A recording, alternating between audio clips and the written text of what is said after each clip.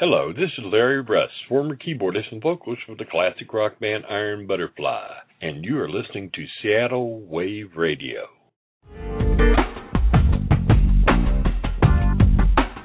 Welcome to Northwest Prime, bringing Seattle to the world and the world to Seattle. Follow us on Twitter at iGuestInfo. Send us your questions and we'll try to answer. Now enjoy the show.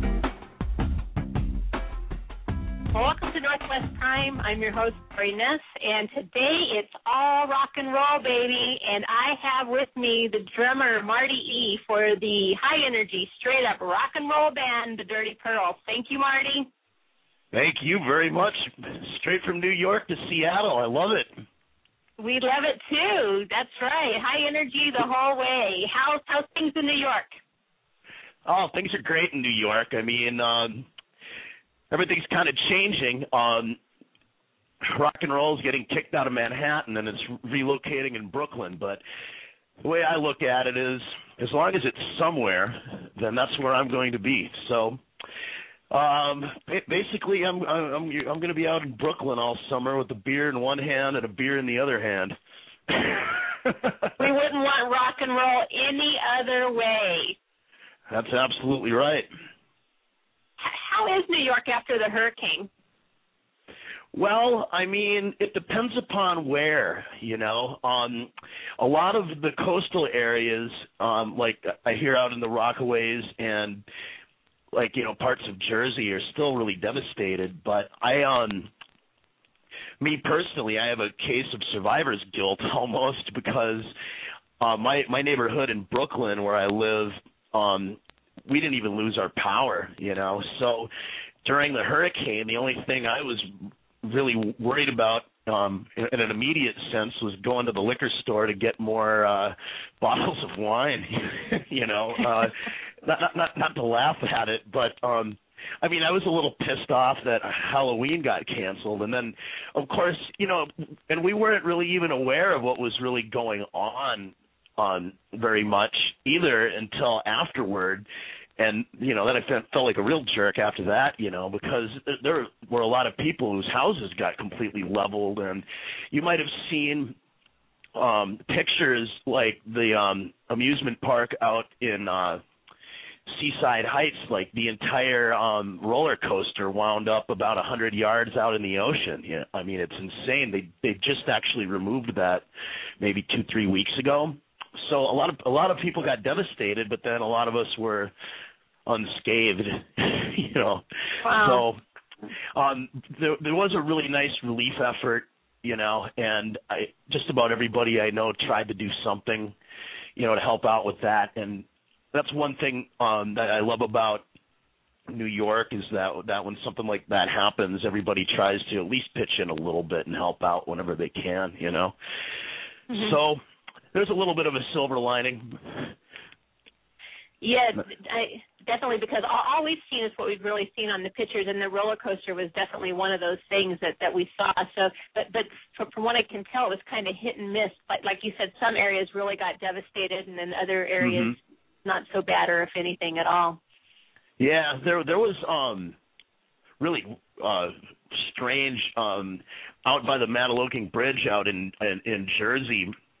There was like one house in this one neighborhood that like survived the storm or whatever. Everything else got leveled, and the people who owned the house weren't there at the time, and their neighbors called them, and apparently they said, "Well, I have good news and bad news. Everybody else's house is leveled, but yours isn't." Like, geez, wow. That would be a weird phone call to get, you know. That would be a weird phone call. And then how weird to be in a house with all the other houses around you gone. You know, that's gotta be eerie too. Yeah. Are you from New York, Marty?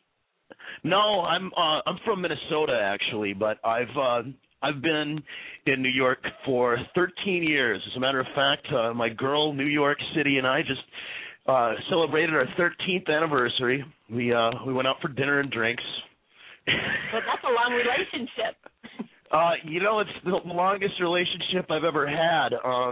She done made a man out of me, but what a hell of a way to learn, I rolled into New York on June 1st of 2000 with $3,000 rolled up in my sock. And I was scared, Can I swear? Oh, yeah. Okay, I was scared shitless, I'll admit, and it was crazy. Like, I arrived here, and I was supposed to crash on my buddy's floor down in Bay Ridge, which is right by Coney Island in southern Brooklyn, right? And I had all this luggage, like, on my shoulders. It was so bad that my shoulders were bruised, but more on that later. So I was supposed to go to his acting school in the West Village and grab the keys to his house because he wasn't around. And the bitch receptionist, who didn't do a very good job of looking, didn't find the keys, and I flipped out. So I had to go up to Queens. My other friend was moving at the same time. I had to go all the way to Queens to hang out with him because I had nowhere to go with all my luggage, And then at midnight that night, I finally got a hold of my friend who said the keys were there the whole time, and I had to take the R train all the way from Astoria, Queens, which is like in the northwestern part of Queens, all the way through Manhattan, all the way through Brooklyn for like 2.5 hours until I got down to Bay Ridge, at 4 a.m. or something like that. And that was my first day in New York. First day there. Yeah, that was my first day. I remember calling my mom the next day. She said, "Well, why didn't you call me when you got in?" I said, "I just got in, and my shoulders are bruised from, all my luggage." And I never heard my mom say this term quite like this. She went, "Oh, my God." Well, yeah, because she was probably worried, and then that's really her worst nightmare almost, Oh, yeah, well, it's true. Well, it was no picnic for me either, but it was all worth it. It really was, There's nothing like being, a wide-eyed kid from the Midwest in your early 20s and, going on an adventure that may well last for the rest of your life. I mean, it takes a lot of courage and it takes a lot of, conviction, I guess, to do something like that. But after you do it, I mean, you're really kind of proud of yourself, I guess. I don't know. Mm-hmm. Maybe not. Mm-hmm. Actually, well, you arrived June 1st. Yeah. Well, you arrived June 1st, so you were there for 9/11 then. Yeah, that was like 15 months later. 9/11 was insane. Obviously, I was actually sleeping when that happened, and on my Clark radio, I had Howard Stern on, and you know how you're kind of like half asleep and listening to the radio, and all this kind of shit. And Howard Stern's reporting that day was really excellent because he had all of his he'd have like crazy cabbie out in Queens or whatever talking about what it was like out there, and then he'd have this guy over here and all this kind of thing, kind of like calling in and saying what it was like in different boroughs and such. And I remember thinking, this gag that he's doing, this bit that he's doing isn't very funny anymore, right? And then I started thinking, wait a minute, second plane, what? And so I got up, I went into my roommate's room and turned on the TV, and sure enough, it was like Chicken Little, the fucking sky is falling. And, I had a job selling vacations at the time, so that wasn't going very well. Oh, Jesus Christ.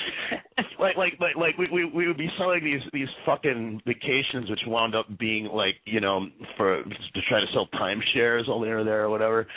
I mean, I could do a whole separate interview on all the shitty jobs I've had since I've been here.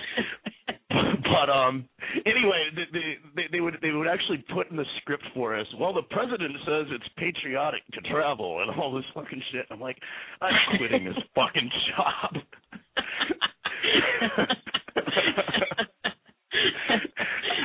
I can't believe I could take such a tragedy and make it kind of funny. I mean, I don't know, but that was really scary. But I remember, one of my friends back home, hi Benny, if you're listening, back in Minneapolis, was supposed to come visit me like right after that for my birthday or whatever. We were going to go out and drink and be assholes, you know. And he called me up. He said, "There's no way. I got some good news and bad news." I said, "Yeah, what's that?" And he said, "There's no way I'm coming out there, but I'm buying you a ticket to come back here." So, you know, I was playing in a band with a hairdresser then, and he had me looking like a prized poodle, a prized black-haired poodle, mind you.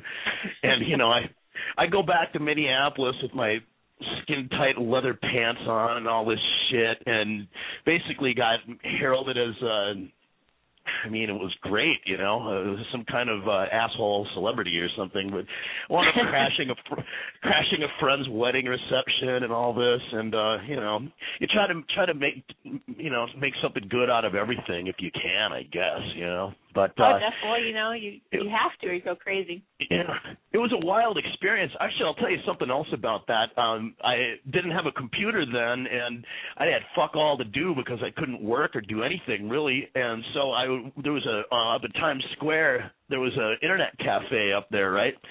And I'm walking over there, and all of a sudden, this fucking camera crew from Argentina, like, bum rushes me, right? And I'm like, "Hey guys, what's up?" They said, "Hey, can we do an interview with you?" And I said, "Hell yeah, you can," you know. And they asked me, like, they said, "Are you scared?" I said, "Yeah, I'm fucking scared. You better believe it." And they said, "Are you scared of like a biological or a chemical attack?" And I said, "Yeah." And they said, "So are you going to leave New York?" And I said, "Hell no." And they said, "Well, why not? Why not if you're scared?" And I said, "Because I moved here to, you know, be a rock and roller and do my shit, and I figured, well, they'll get me if I move, you know, back to farmland, they'll get me there, you know, with crop dusters or some bullshit, and then everybody will be laughing at me, you know." So I hope to God that it aired, but I never got to see if it did. I didn't have the presence of mind to ask for a goddamn business card.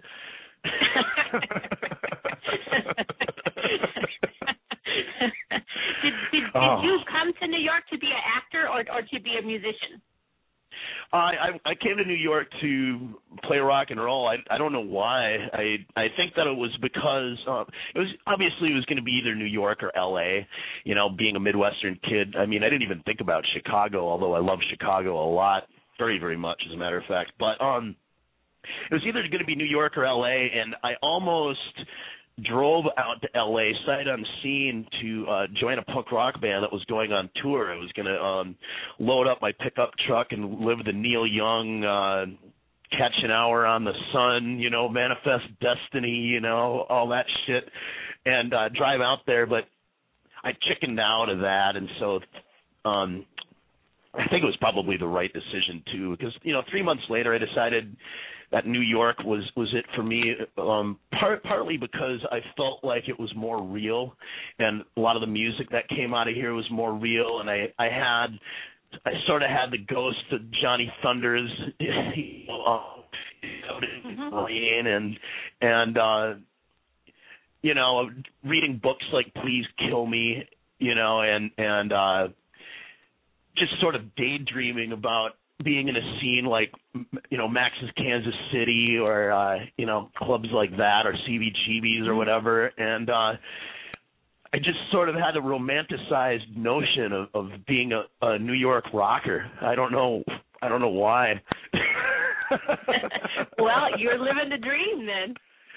I guess you're right, you know. I mean, every once in a while I stop and I think about it, and I'm like, you know, I could use maybe $5-6 million more dollars, but other than that, yeah.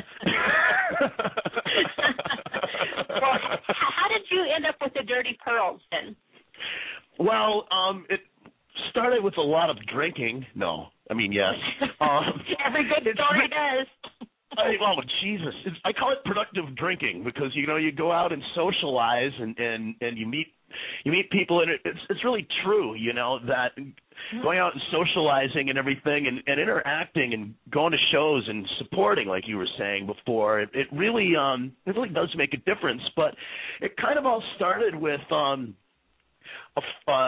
Tommy London, my lead singer, and I were sort of in respective rock and roll bands from two different scenes. It was almost as if I had the East Village and he had the West Village. And actually, Sonny, our lead guitar player now, he was also with me in that scene as well. But he wasn't in the band at first. He joined a couple of years ago, and he's phenomenal, by the way. But anyway, so a friend put Tommy and I in touch after I left the band I was in, and after he dissolved his old band, and we sort of just kind of had a dialogue where, you know, we became fast friends, obviously, and would have a beer now and then, and, you know, go see a show now and then and shoot the shit. And we kind of had a dialogue over like a year and a half where we would talk every once in a while about doing something, but it was a matter of, you know, getting the right guys together and all this kind of thing until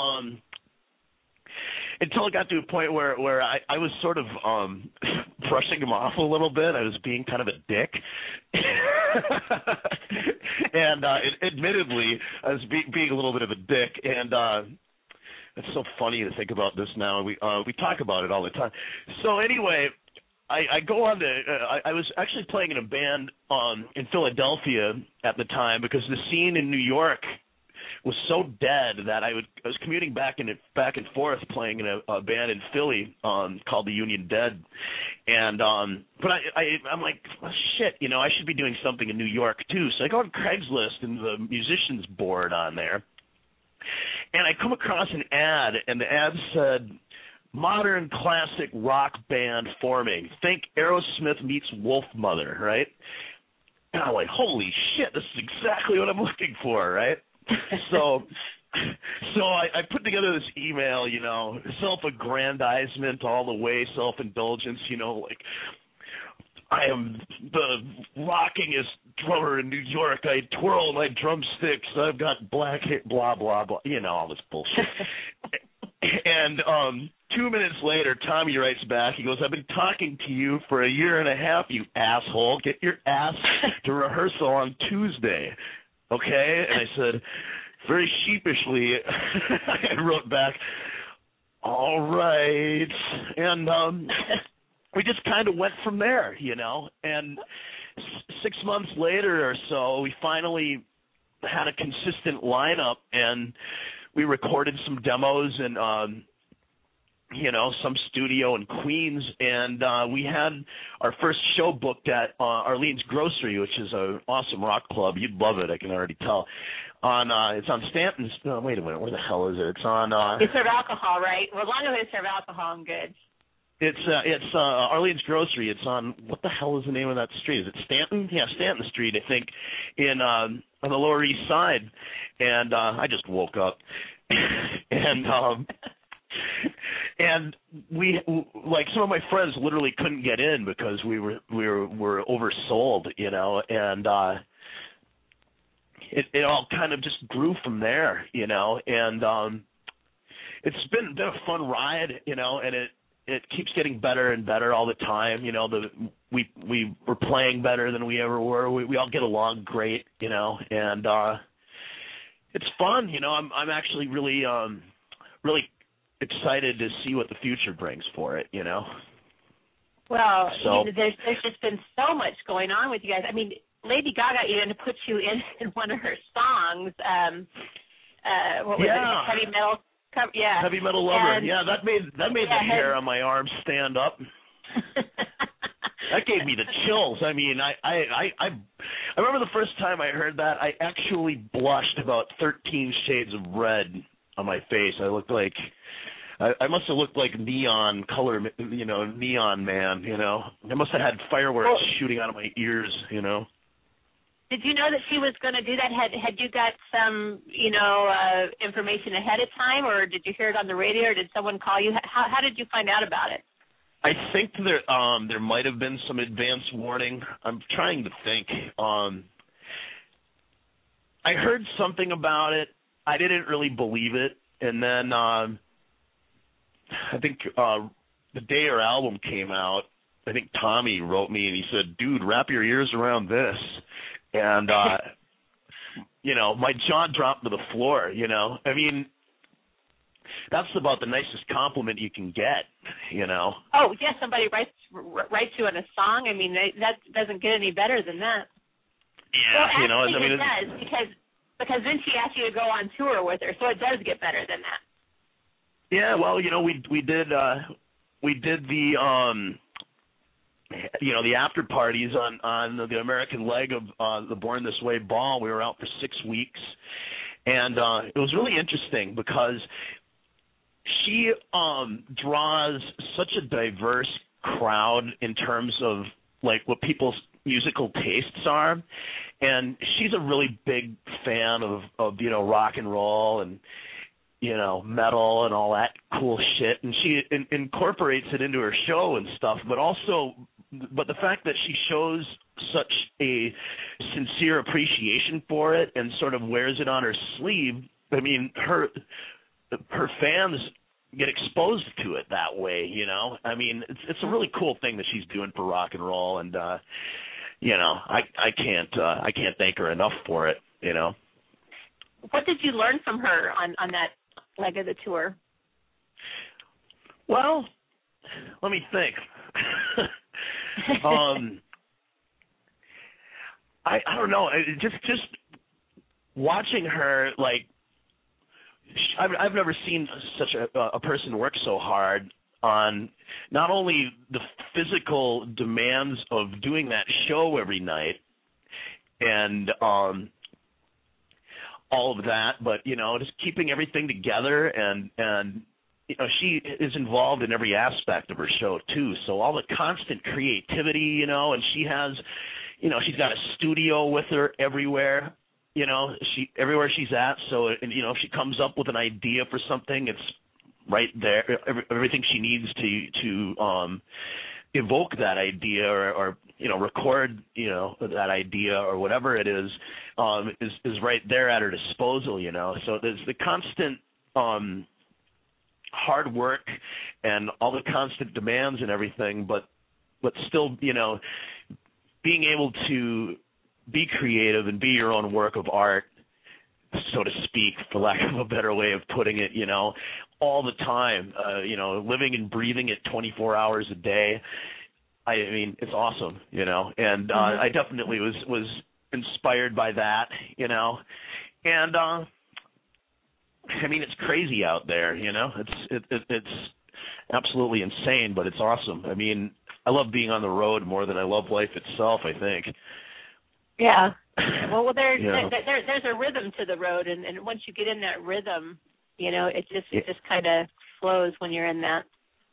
Oh, it's crazy. I mean, it's like you forget what day it is because you don't really care. All you care about is the show and getting a drink afterward and obviously making sure you have a roof over your head and your transportation together and all that kind of thing. But when I was out there, I came down with a condition I'll call road burn, or road mode, actually. Road mode is what it's called. And what that means is, because you've been traveling for more than a couple of weeks, your IQ drops maybe 15 or 20 points. And it made me stupid, kind of, Like for example, like one of the guys said, "Hey, Marty, you cheeseball, how many," because I'm Marty E., "how many E's are in the word cheese, cheeseball?" And I said, 2. Oh. Oh, my God, it was stupid shit like that, And you're part of your brain, or at least part of mine, maybe it was only me, kind of just shuts down, And oh my God, I'll tell you this. I'm overexposing myself, but we were, I think, we were in Texas or something, and I was sending in my rent check. And I had to ask Mokus, my guitar player, which side of the envelope I put the stamp on. And he said, "You're a fucking idiot." And I said, "I know, but I used to be so smart." And he said, I don't know when that was. I'm like, oh, God, that was a softball, I guess, you know. But, I mean, it's hilarious to think about, you know. Well, thank goodness you came off the road, so at least your rent can get paid for a little while. Oh, that's no, you need that $5 or $6 million. Oh, yeah, well, you know. Hey, if I ever get my $5 or $6 million, I'll probably still stay in the crappy apartment I'm in now to save the goddamn money. But we'll see, you know. It's a lovely neighborhood out here. Oh yeah, Alice. Yeah. Just gave you guys a huge shout out too. That was one of the coolest things that has ever happened, because I've been listening to Alice since I was 4 years old. My older brothers used to, they're all a lot older than I am, and like I would be, you know, in elementary school, and my brothers would come home from college and all this kind of shit, and they'd bring girls whom I loved very much to this day, and records for me. I mean, you know, my family for a while was wondering why the hell I was playing rock and roll. I'm like, this is your fault, you know. So they would bring, like, you know, Kiss records and Deep Purple records and Rolling Stones records and yeah, you guessed it, Alice Cooper records, and you know, so I'd be 4 years old bopping along to Love It to Death by Alice Cooper, you know, running through the world with a gun on my back. I mean, that's brilliant, you know, and some of it scared me, like, what was the song from that album? Hell Would Be Thy Name, Hell Would Be My Name. That was what it was called. It scared the shit out of me when I was 4 years old, you know. Like, Kiss's God of Thunder scared the crap out of me, too, you know. What the hell is that? But I couldn't stop listening. But, you know, the thing is such an iconic, cool guy, Alice, you know, and he's from Detroit, you know, so there's sort of a Midwestern kinship there, too, you know, for lack of a better term. And just the fact that he listened to us and put us on and had some kind words to say, I mean, my head is still spinning around that one. You know. Well, have you met him, or do you have any plans to meet him? Do I have plans to meet him? I don't know. I would love to. You know, if given the opportunity, I would absolutely love to shoot the shit with Alice. I did get to meet Gene Simmons from Kiss once. We played a show with them out in Jersey maybe 3 years ago, and this is a funny story. So Gene comes up backstage to Mokus, my guitarist, and myself, and he's got the full regalia on, right, and the platform boots, and so he's like, you know, 10 feet taller than us, and he's looking at us. He goes, "Did you have fun playing?" And Mokus and I feel like a couple of 2-year-olds, and we're looking up at him, and we nodded, yes, and he fist bumps us, and he goes, good, and then he just turns around and walks away, and I'm like, hey, can I get a pish? Yeah, never mind.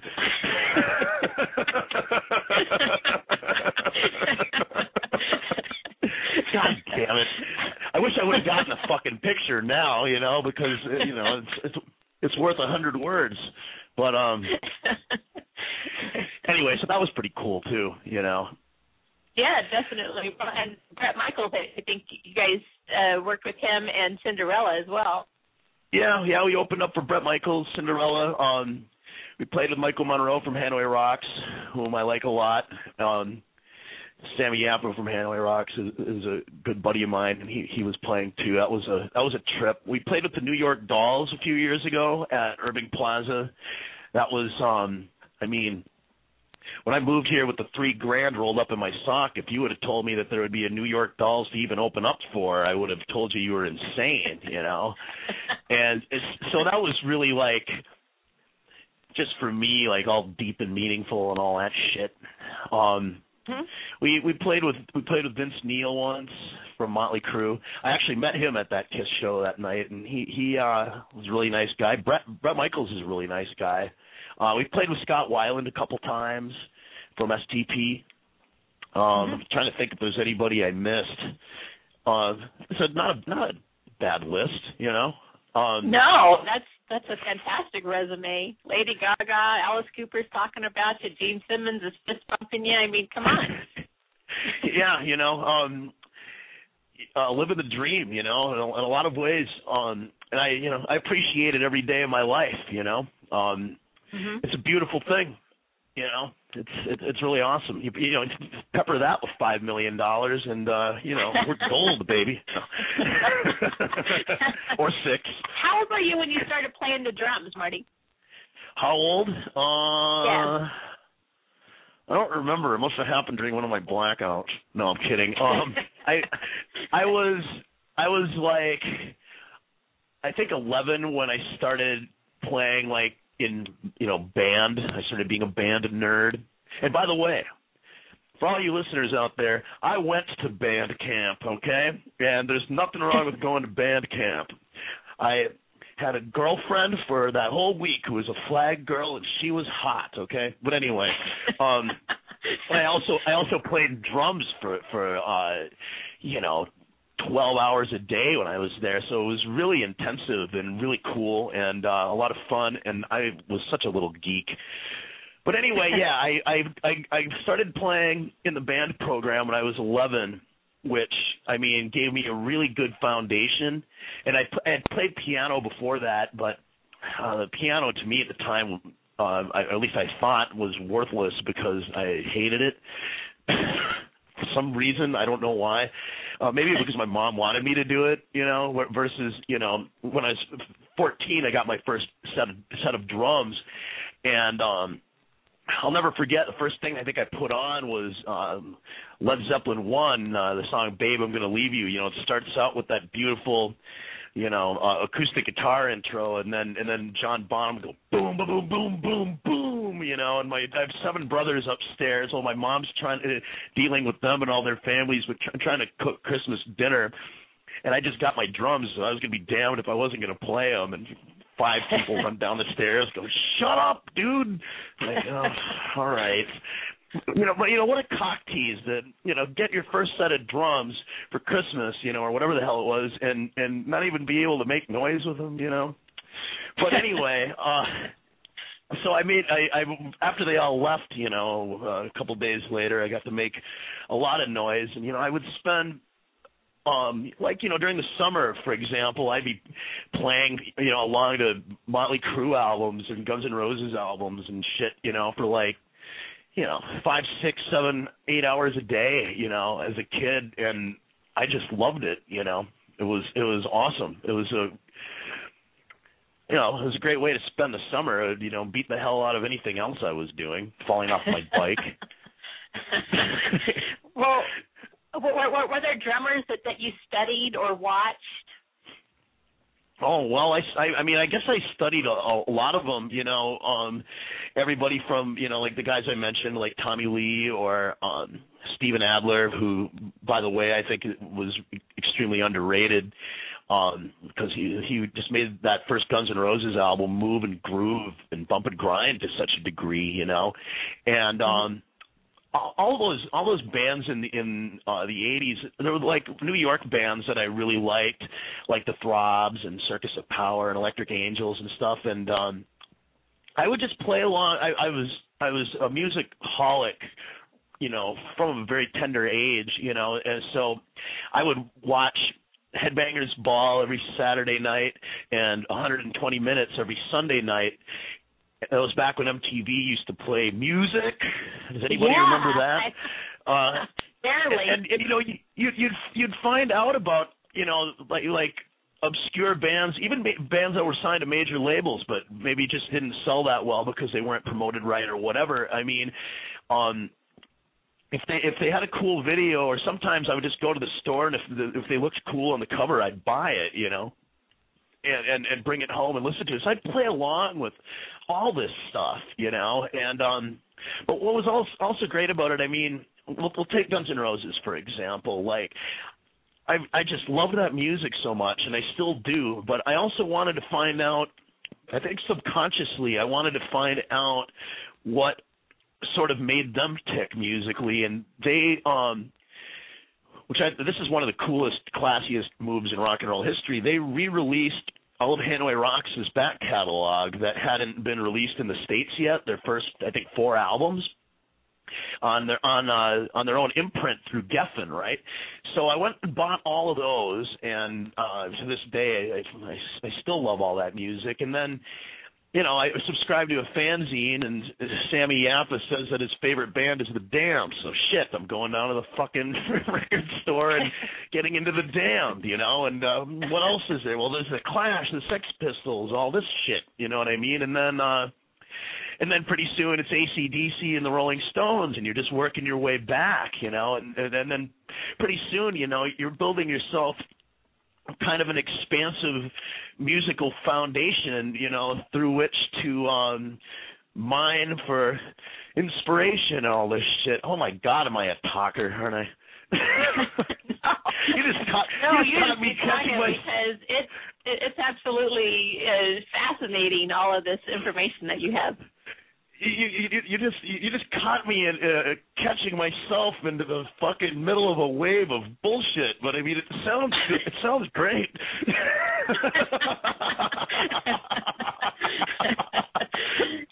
No, I just turned the mic on and let you go.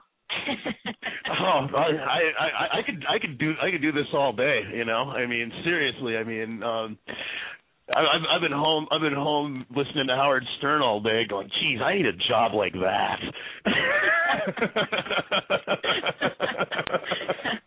Well, he is the king. He makes it look easy. But no, absolutely. You make it look. You make the drums look like that though. But I watched you. I watched these YouTube videos and you guys' music videos. I mean, you are still banging the hell out of those drums. And after you do that night after night for so many hours, I mean. Do you go home? I mean, are you achy? Do you throw out any ligaments or tear any muscles or anything? No. The thing is drumming is. I was talking to somebody about this the other day. Drumming is sort of a unique instrument in that it's sort of the closest to being an athlete, right?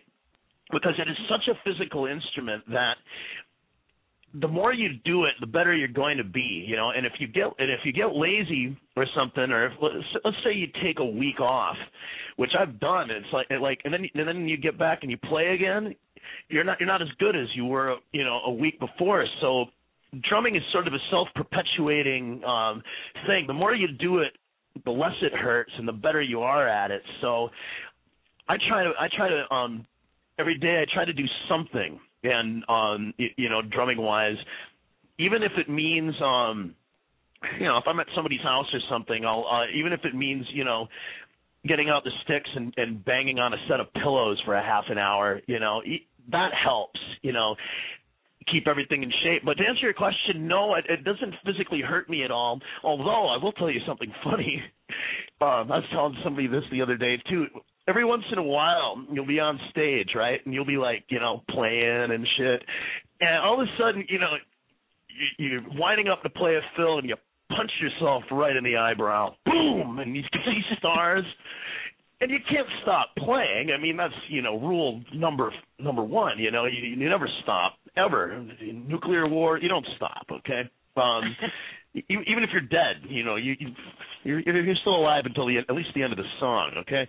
But Jesus, you know, and so you have nothing. You have to keep playing, but you're swearing at yourself, you're screaming obscenities at yourself, and your friend over there in the front row is laughing his ass off, you know. Or the same thing will happen, like you're playing a fill, you know, around the toms, and you bash your knuckle on the rim of your floor tom, and you start bleeding all over the place, which looks really cool on stage, but, you know, you're at the party after the show. Yeah, you're at the party, and your adrenaline is rushing so much up there that you don't really feel it. You're like, oh, shit, that looks really cool. And then 2 hours later, when you're you know, pounding 18 straight whiskeys with your guitar players or something, you know, you realize, shit, man, my hand hurts. Well, I'm going to play. Let's see, let's play Who's Coming Back to Who, and you and I'll take a little break, and we'll let everyone listen to Who's Coming Back to Who, and then we'll come back on. How about that? That sounds great. Coming at you straight from the Lower East Side, New York City, the Dirty Pearls with Who's Coming Back to Who, babe. Who's coming back to who, babe?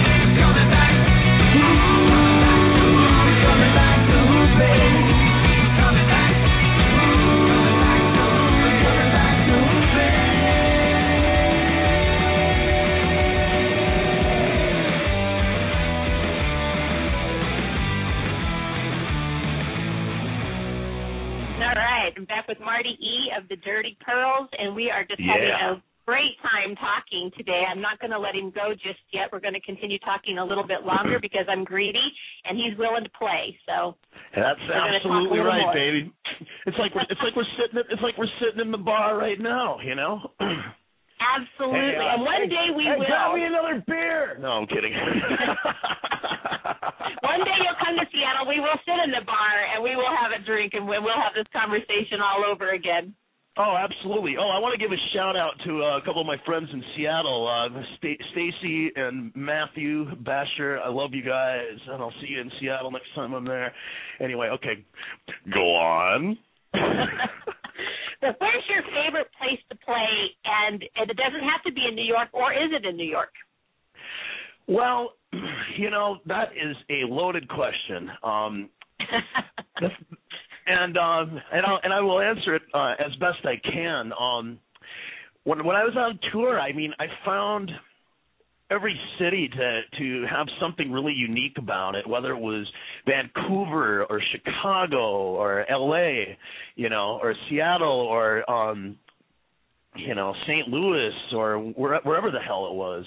Is it St. Louis or Kansas City? Kansas City is what I meant. I don't think I played in St. Louis, did I? I don't remember. But or Minneapolis, or Iowa, or wherever the hell it was. There was always something cool going on everywhere. And what I would often do, like, there would be days off and stuff, and I would, even if I was in LA, which LA is so expansive, it's so large and spread out, I would make a playlist on the iPhone, put the headphones on and say, well, I'm going to walk from this end of Hollywood to that one because my hotel is on this end, and the places I want to drink at are on that end. And I say to the band, you fuckers meet me over here if you want to, and usually they would, but I would take like 2 hours and put the headphones on and walk the whole way there instead of taking a cab or whatever. Plus, I didn't want to spend the damn money. But also, it was like I had my very own movie soundtrack going in my head, and just kind of taking in the streets and the sights and the sounds and the smells and the, everything, And I would try to do that in every city. I did that in Vegas. I would do that in Chicago. Oh, I took myself out for a hell of an adventure out in Chicago, all over Wicker Park, just going from rock and roll dive bar to rock and roll dive bar. I mean, I started out.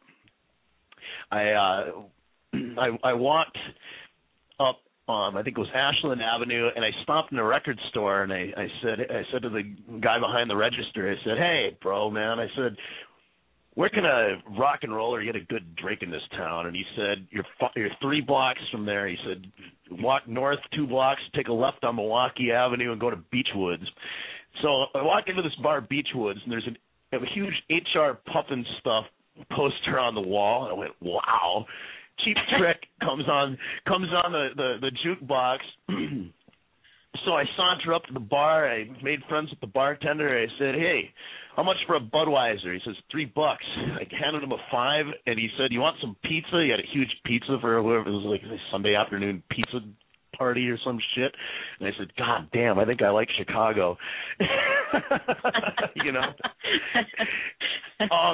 Like shit like that, Right. It's one of the beauties of touring is it is, I mean, not to be cliche, but it is little things like that really make touring enjoyable, and just getting to experience all these great cities that we have in your own sort of way, the way you want to, you know what I mean? Vancouver was really cool. It kind of had sort of like it was New Orleans, except it was cold in Canada.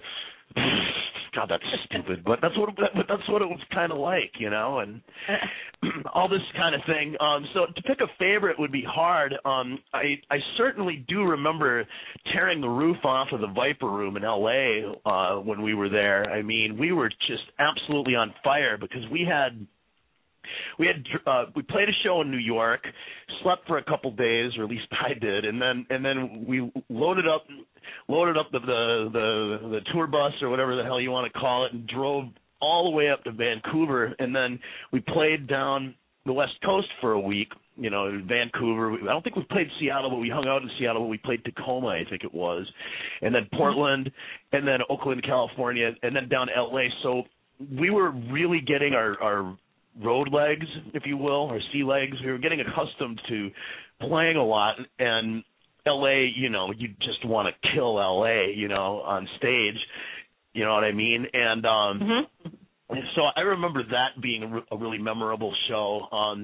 I remember going back to the Midwest and playing in Iowa and my guitar player Tommy Mokis's hometown, and then the next night playing in Minneapolis, St. Paul for all of my friends. My mom showed up, and it was the night before her birthday, and we sang happy birthday to her from the stage and all this shit. And I don't think she's ever been to a rock show ever, and like all this kind of stuff. I mean, so to pick one favorite, I mean, I don't know.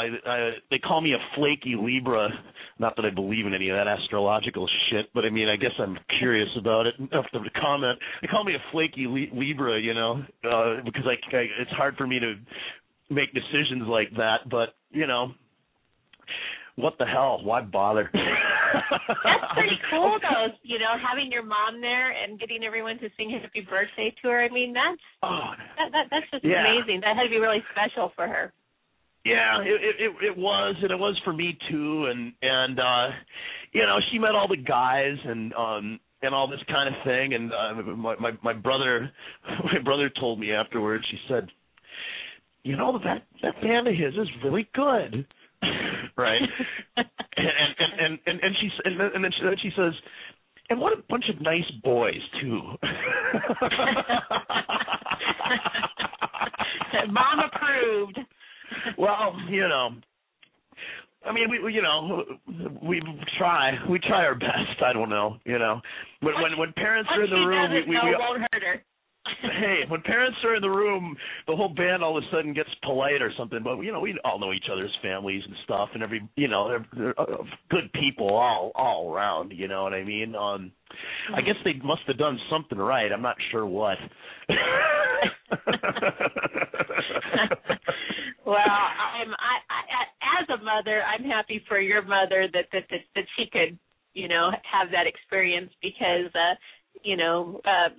I mean, here's your little boy on Christmas pounding away on the drums downstairs when he's 11 years old, and you never know if that's really going to amount, you know, to anything, and then it kind of comes full circle.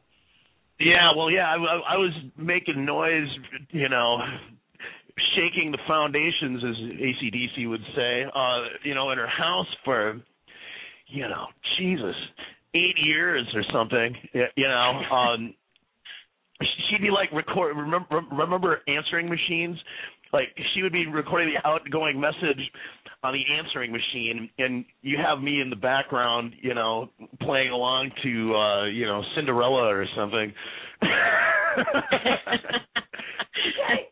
You know, whatever the hell it was. I think why do I remember shit like that and nothing else? I just don't know. That's how you can't mail your rent stamp or your rent check. You don't know which side the stamp goes on, but you can remember that kind of thing. Hey, wait a minute! I know which side it goes on now. I just didn't when I was out there because all the practical knowledge just flew out the window. It's almost kind of like the brain only knowing what it needs to know right now, and not necessarily being in agreement with I don't know what the hell I'm trying to say. People are probably Something going to like that. prove that now all the time. People are going to be coming up to you with a stamp and an envelope, and it's going to be like their dog and pony trick for you. Can you stamp this envelope for me?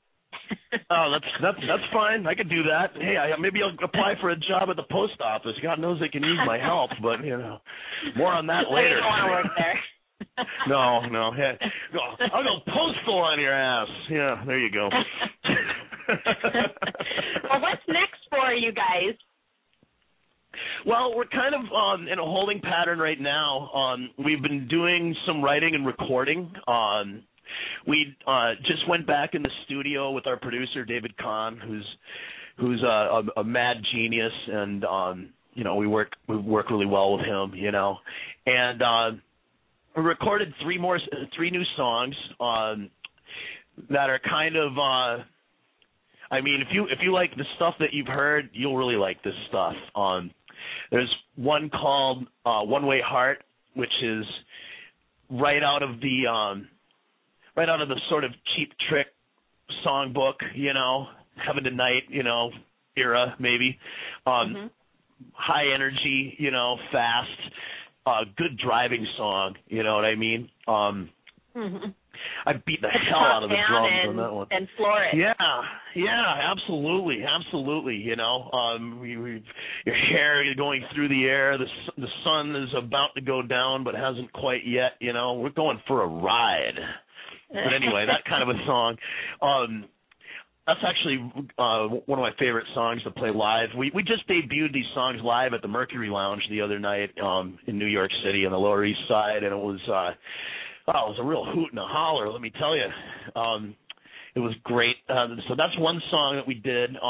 We have another song called Dynamite, which is kind of along the same lines, not quite as fast, but another, you know, toe tapper of a rock and roll song, you know, about important things, girls.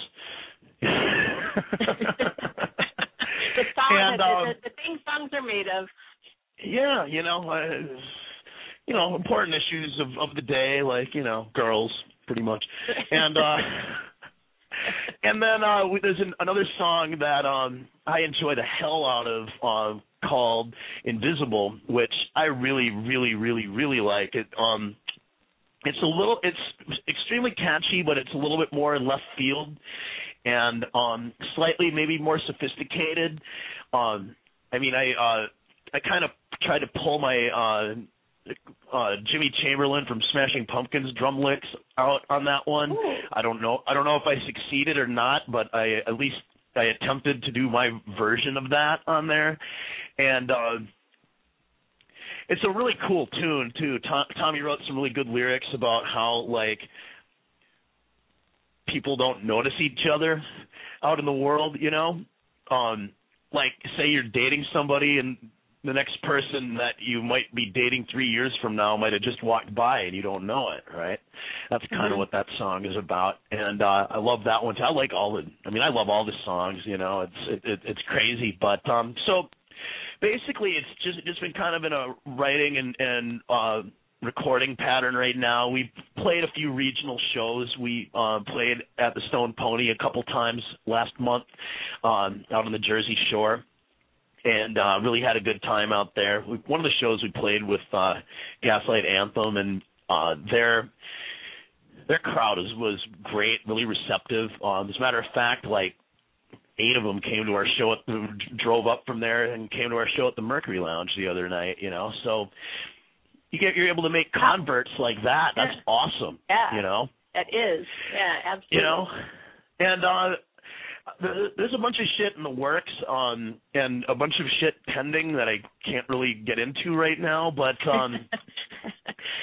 summer's usually like after 4th of July is usually kind of downtime for a couple months anyway, people take a break and take their vacations and stuff, but I mean, if I get a last minute phone call and I got to go play someplace, I don't care where, I'm always ready to go and itching to go, to be honest with you, because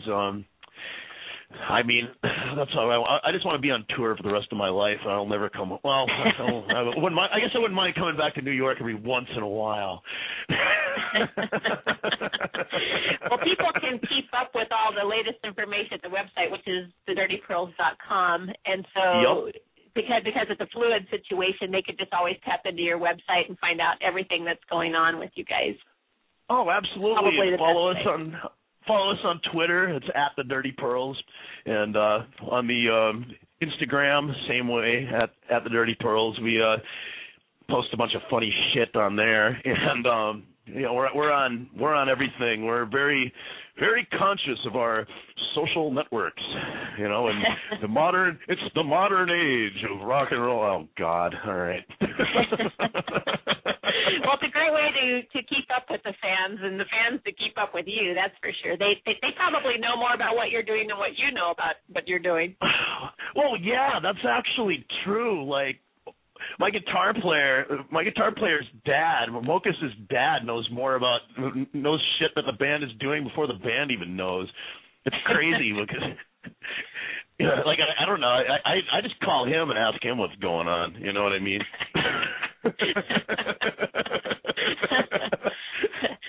Well, Marty, it has been super enjoyable. You have just given me so much time, and I really, really appreciate it. I'm going to let you introduce the next song that I'm going to play as we go out, because you did such a fantastic job. Next time, I'm just going to keep you around on the side. And thank you. I'll call you up and let you introduce my song, which this one's actually your song, which is New York City is a Drug. Can you tell me a little bit? Is there any background information on that? Yeah, that song has been really good to us. It's also my favorite drum part that I ever came up with. I rip off Tommy Lee, Bunny Carlos, and Jerry Nolan from the New York Dolls, all in that song. Thanks, guys. And Tommy, I think, wrote those lyrics just about sort of like, kind of like you said before, how there's a rhythm on the road. There's also a rhythm, a very fast-paced rhythm to living here in New York. And you can hear it in a lot of the music, whether it's the Ramones, you know, or the Dolls or Kiss or whatever. There's some kind of like fever pitch about it.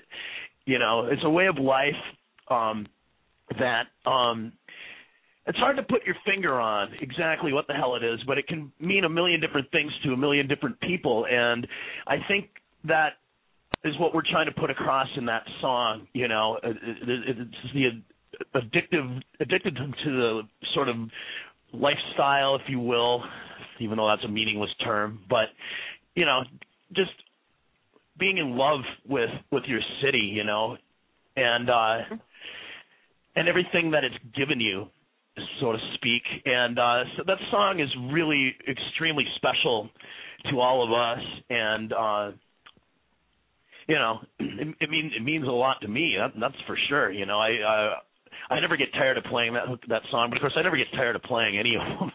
So I guess I'm kind of a bad I guess I'm kind of a bad judge of that kind of shit. But yeah, it's a great song about you know, being in love with your city and everything that comes with it. You know, good, bad, indifferent. You know, and living that life. You know. Well, Marty, you know, I love your enthusiasm. I love your enthusiasm, and you can just tell that you are an in-the-moment kind of a guy, and that's, you know, those are just the most fun and the best people in the world. So thank you very much. It's been a pleasure for me. Well, it's been a pleasure for me too. This is probably the most fun, one of the more fun interviews I've ever done. You know, I mean, you ask great questions, and you seem fun. You know, we'll have to have next time we're in Seattle, we'll have drinks. All right? Oh, absolutely. You can find me. I'll be around. All right, that sounds good. All right. Well, and thanks for having me today. Thanks for having me today. I appreciate it, and thanks for having me on. I mean, anything that, you know, anything for the band. You know what I mean? And you helping us out and giving us your support. You know, that means everything, because rock and roll is tough right now. You know, and so thank you very, very, very, very much. Well, it was absolutely my pleasure. I am a huge fan, and I'm going to continue to follow you. And I'll probably we follow each other on Twitter, so I will definitely be keeping up with you. And I will have you back, so you can run, but you can't hide. Okay, anytime, baby, anytime. You know. All right. Well, here we go. You want to introduce it? Yes. The song? Straight from Rivington Street on the Lower East Side of New York City. This is New York City is a Drug by the Dirty Pearls. Thank you very much. City is a drug. I need a fix in a bad way. Shaking the night all day. New York City.